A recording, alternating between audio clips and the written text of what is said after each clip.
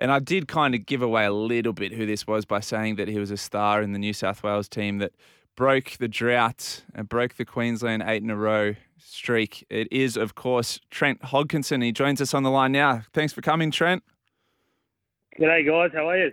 Yeah, very well, Trent. I did give away a bit too much of a clue there. We've had a bunch of our listeners text in and guess your name straight away. It's just quickly straight off the top.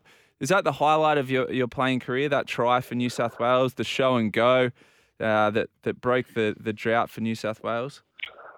Yeah, look, it'd have to be up there. Other than my debut, was obviously really emotional and a great achievement. But yeah, the New South Wales to represent your state at the highest level, some may say, and to get it done the way we did as a team and myself to cross over, it was definitely a highlight, mate. I was very proud. You made your debut for Manly. How did that come about? How did you end up at Manly? Yeah, look, I was a Parramatta junior, so I played my mats, my SG ball, my flag, 20s all through the para system, and then it come to a stage where I was on the tools and I wanted to go to footy full time, and Manly offered that. I had the likes of James Maloney, Tim Smith, who had that outstanding rookie year at Para.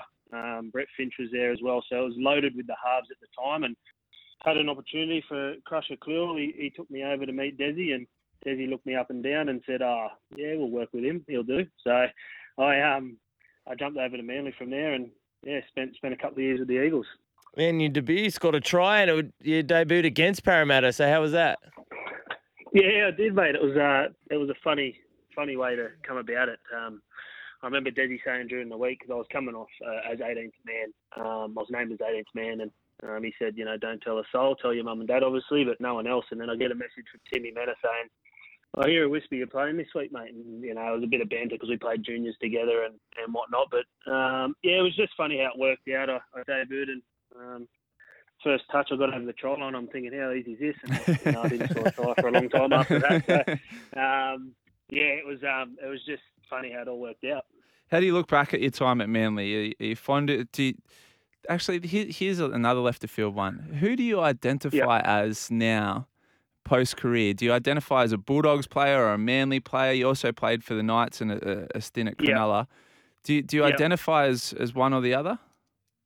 Oh, look, if I get this question all the time, like who do I sort of support or who's, but I'd have to say the Bulldogs is home. Yeah, there it is. Most of my Yeah, I'd be happy with that one, bud. I spent most of my time at the Dogs, and we had, played probably my best footy there and had most success playing in grand finals and Origin. So I'd have to say Doggies would be home for me, and Manly would be a close second. When you moved across from Manly to the Bulldogs, were there any big differences between the club setups, the staff, the admin? What was that like?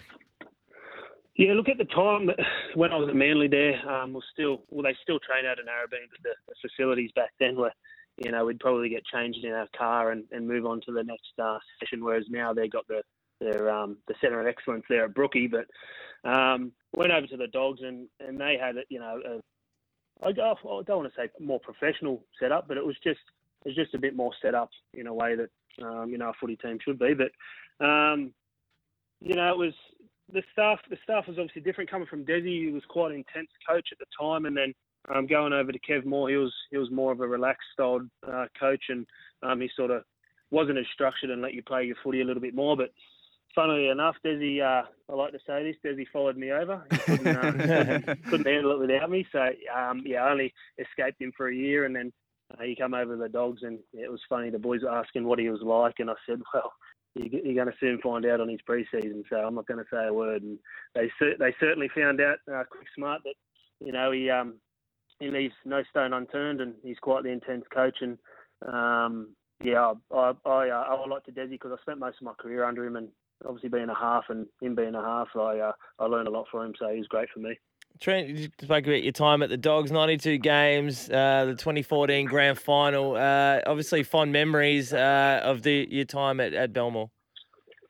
Yeah, it was. You look back, and I have a chat to my ex teammates and stuff now, and people that ask. We had such such a good core group there, and the likes of your Pritchard, your James Graham, your Mickey Annises, your Morris boys, Joshy Reynolds, Eastwoods and Cassianos, and we had such a good core group there that realistically we would have liked to, at least out of the 2 grand finals, win one of them. But it wasn't to be. There was a little period there where 12 and 14, we made it, and unfortunately we didn't go on, and the better team won on the day, I suppose. But I have some great memories at the Bulldogs, and a lot of people that I've met over the years. And as I said before, I still call that home. And I never wanted to leave, but at the end of the day, it's a business, and I understood that was that's what needed to happen for them to move forward. And they had younger guys coming through, and I hope to find myself another home. But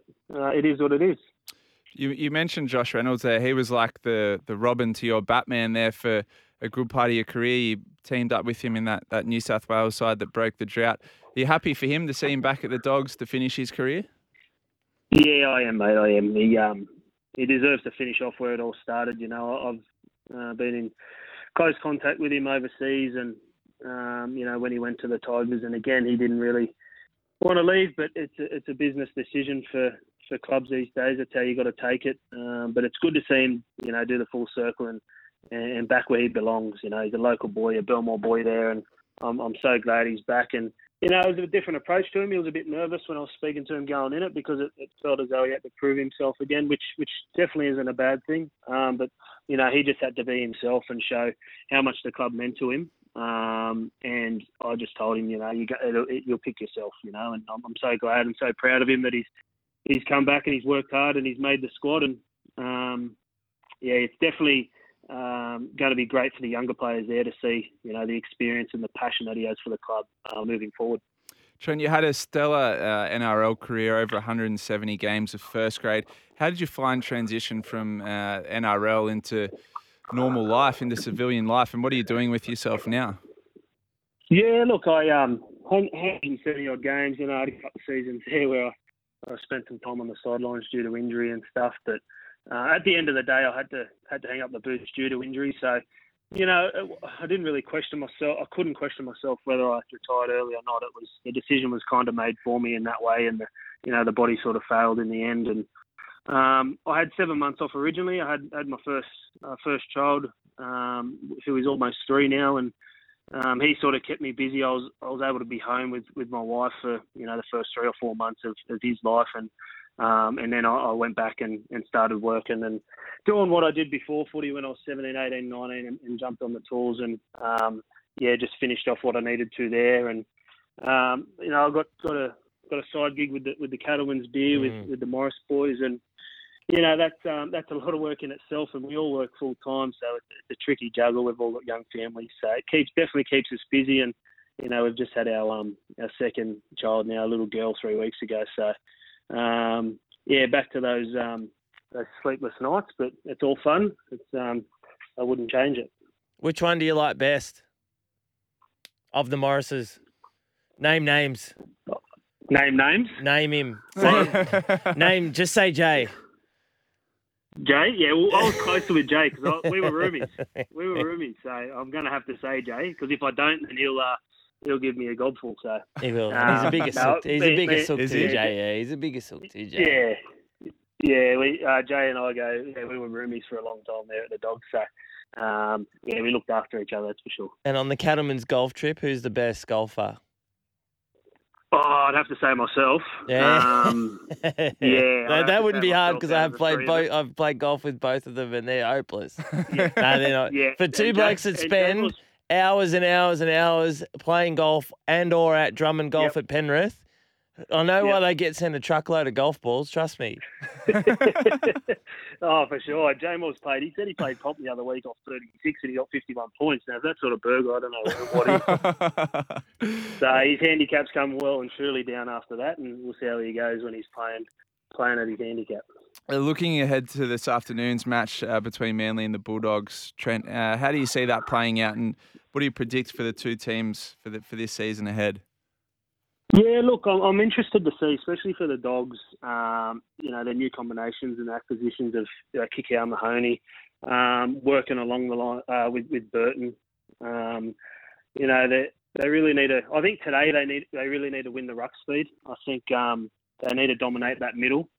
When we had most success back there at the Dogs, it was relying on our middles to win that ruck and get us on the front foot. So, and on the flip side, I'm keen for them to respond, defensively to their new coach. He was a big success at Penrith, and he was a defensive coach out there, and they're hard to score tries against. So, I'm looking forward to that. On the flip side with Manly, they've got a lot of younger guys that are coming through. They looked really good in the preseason.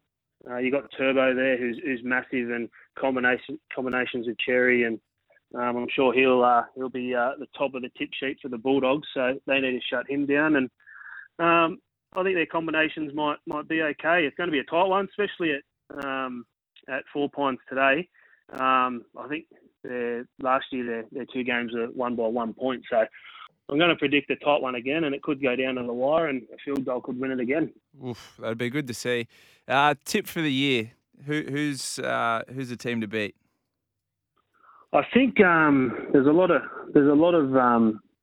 push for the Roosters to get to play well and be up there at the end of the year.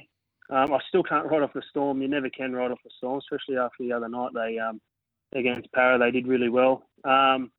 Penrith, off a loss last night, I think they'll bounce back, but I think Kikau and definitely Korosia is a massive loss for them, so they're going to have to, work really hard in those lost positions. But I'm gonna put one out there. I'll have to say the Roosters. Good stuff. All right, Trent. Well, we'll be putting our feet up, enjoying a Cattleman's this afternoon to watch the Bulldogs Manly game. Enjoy the game. Thanks for joining us. You're one of my idols at the Bulldogs, coming through the ranks there. So it's a privilege to interview you here on the Mowers Club. Oh. No, I appreciate it, guys. And likewise, mate, I used to love watching you in the pool, mate. So take it easy. Enjoy the afternoon. Listen to this. And, I was going to go down to Grays Point Cellars and get myself a Cattleman's. I'll just... jeez. Jeez.